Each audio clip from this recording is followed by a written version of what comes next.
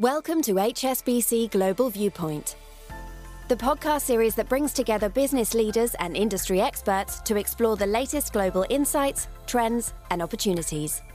Make sure you're subscribed to stay up to date with new episodes. Thanks for listening, and now on to today's show.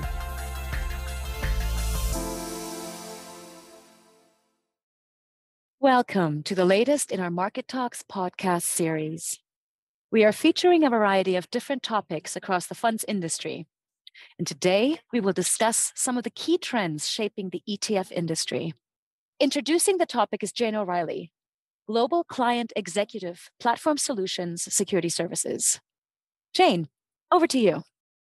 Thanks, Gabriella. Today, we will reflect on some of the key trends shaping the future growth of the ETF industry in Europe, including retail adoption, the rise of active ETFs, and the role of digital platforms. To explore these topics in more detail, I'm delighted to welcome Steve Farmer, Global Head of ETF Product at HSBC, and Rob Rush, Global ETF Product Head, ETF Servicing at HSBC.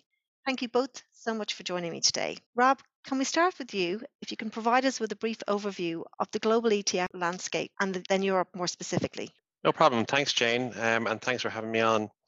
I think it's fair to say that the ETF industry has been an incredible success story. As we're sitting here today, ETF assets are globally touching nearly $10 trillion. Over the last 10 years, the ETF industry has continued to meet even the most optimistic projections and still shows no signs of slowing down. Even as per PwC's 2023 ETF industry survey, over 40% of respondents are predicting asset levels of 15 trillion by 2027, and even 30% predicting 18 trillion or above. As we look across the ETF globe, we see various stories playing out. In the US, everyone is keenly focused on the rise of active funds within the semi-transparent structure and the advantages the ETF wrapper can bring to investors. Also, a number of US issuers are looking to expand their ETF offering to Europe, with Europe being seen as the domicile of choice for the international ETF distribution platform. In Europe, our attention is firmly on retail investors and the catalysts for growth across that segment over the next 3 to 5 years, and that's something that we'll talk about a little bit later. While in Asia, it's a little bit of a different story. There's still a lot of inconsistency and fragmentation across the region. Access to the Chinese market is still a hot topic for international ETF issuers. And also in Australia, they're predicting very big growth in 2023. So there's a lot going on and a lot of different stories playing out across the globe. Thanks, Rob. And Steve, a pretty optimistic outlook for the European ETF market in the coming years ahead. So in order to fully capitalise on this growth opportunity, could you outline some of the key areas the EU needs to focus on? Yeah, hi, Jane.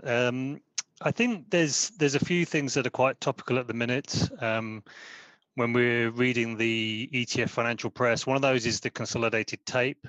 So one of the known barriers to growth in a way of the European market is the natural fragmentation of Europe.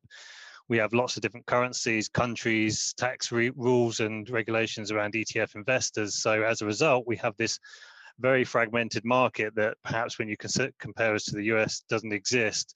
And so that naturally presents problems in terms of perception around liquidity. So there's calls for consolidated tape, which means bringing together all the liquidity venues, displaying what has traded on a post-trade transparency basis, but also what's possible to trade on a pre-trade transparency basis. So bringing those together in a consolidated view, i.e. the consolidated tape, is key. Another consideration that we look at ourselves at HSBC is around liquidity and the importance of liquidity. So again, fragmentation has driven the market to trade in an OTC nature. So we have this request for protocols which dominate the way in which ETFs trade. So we're at HSBC, we're looking to improve liquidity by introduction of other alternatives to the RFQ and the OTC nature of the European market by the introduction of algorithms. So we have piloted a fair value-based algorithm that takes a look at how we can drive liquidity on exchange and hopefully promote that transparency of liquidity and give clients access and the ability for price discovery on exchanges, which we think is a key change that needs to happen in the European market. And finally, the traditional advisor model and retrocession payments. This is key. So this is where traditional mutual funds, they have a retrocession fee built into the TER of the fund, so the management fee of the fund, which pays for distribution. So it pays the financial advisor for the selling of that particular fund. In the UK, for example, we had the Retail Distribution Review back in 2013, I believe, which banned these retrocession fees. A similar consideration is happening in Europe. We do think that that's a positive for the ETF market because ETFs don't have retrocession fees, it kind of levels the playing field. And fundamentally, it gives the end investors, the retail clients, the ability to be sold the most appropriate product for them. So those are the three considerations that I think spring to mind when I'm looking at areas of focus and the things that we at HSBC are looking at. Thanks, Steve. So considering these challenges, it's clear that if addressed, there's quite a significant opportunity for ETF growth in Europe, with the wrapper becoming a lot more appealing to retail investors. Rob, could you briefly expand on this? Yeah, there are a number of reports out there at the moment that are predicting a surge in retail investors in the coming years in Europe, in the European market. The number of retail investors already doubled since 2020, and there's a number of different markets that are driving that growth, particularly in Germany. We see a large growth of the retail investor. I think there are a few aspects that will help drive that further. I think one of the key ones is financial literacy and investors being educated on their options in terms of investment.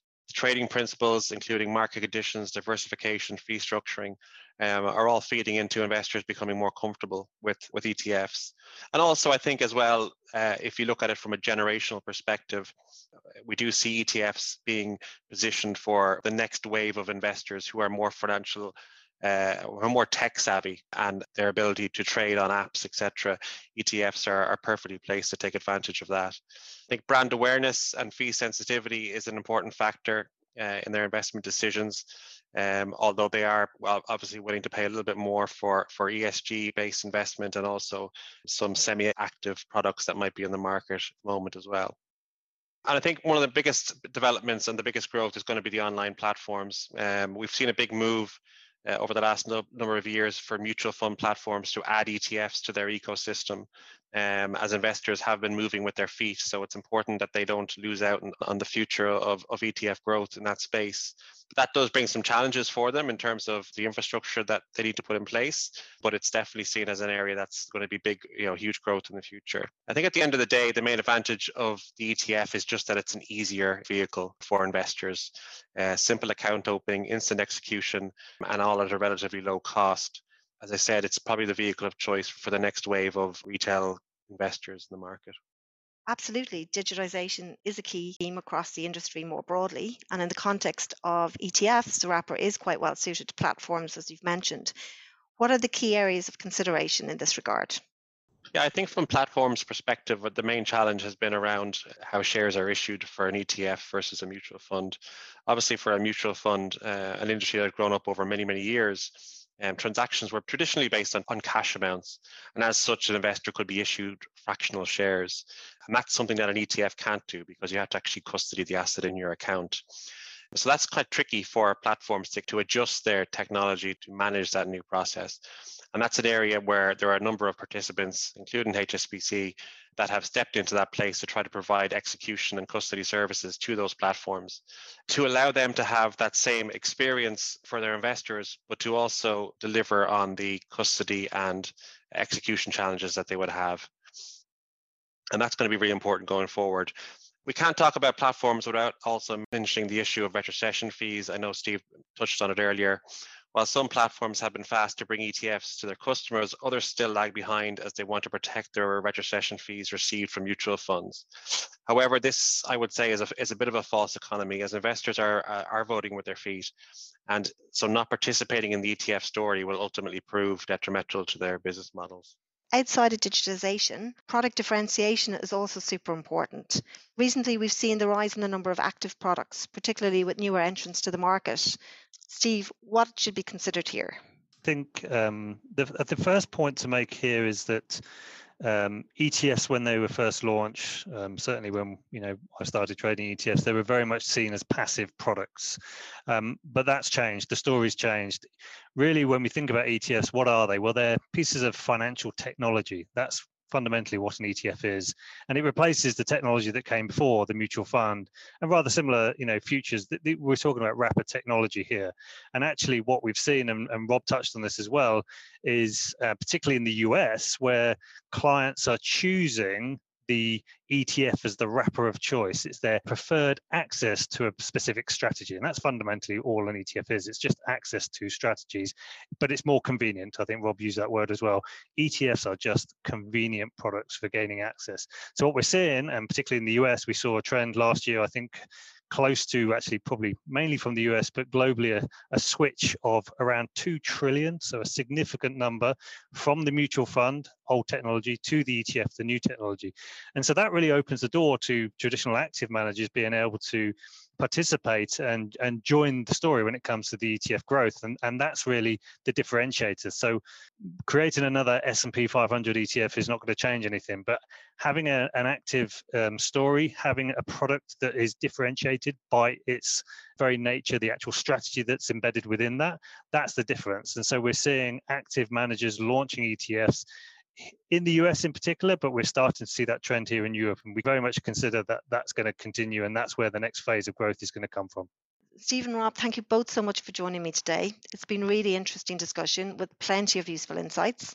So as always, if listeners have any questions in relation to any of the topics, and indeed our Markets and Security Services ETF service proposition more broadly, please reach out to us and we'd be more than happy to have a conversation.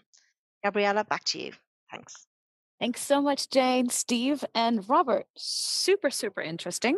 Did not know that the ETF space was so high volume. So it's great to hear this. So I would like to thank our audience for listening to this edition in our series of MarkeTalks podcasts.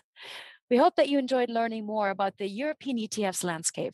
Stay tuned for more from our podcasts as we explore more trends in the coming weeks. Thank you for joining us at HSBC Global Viewpoint. We hope you enjoyed the discussion.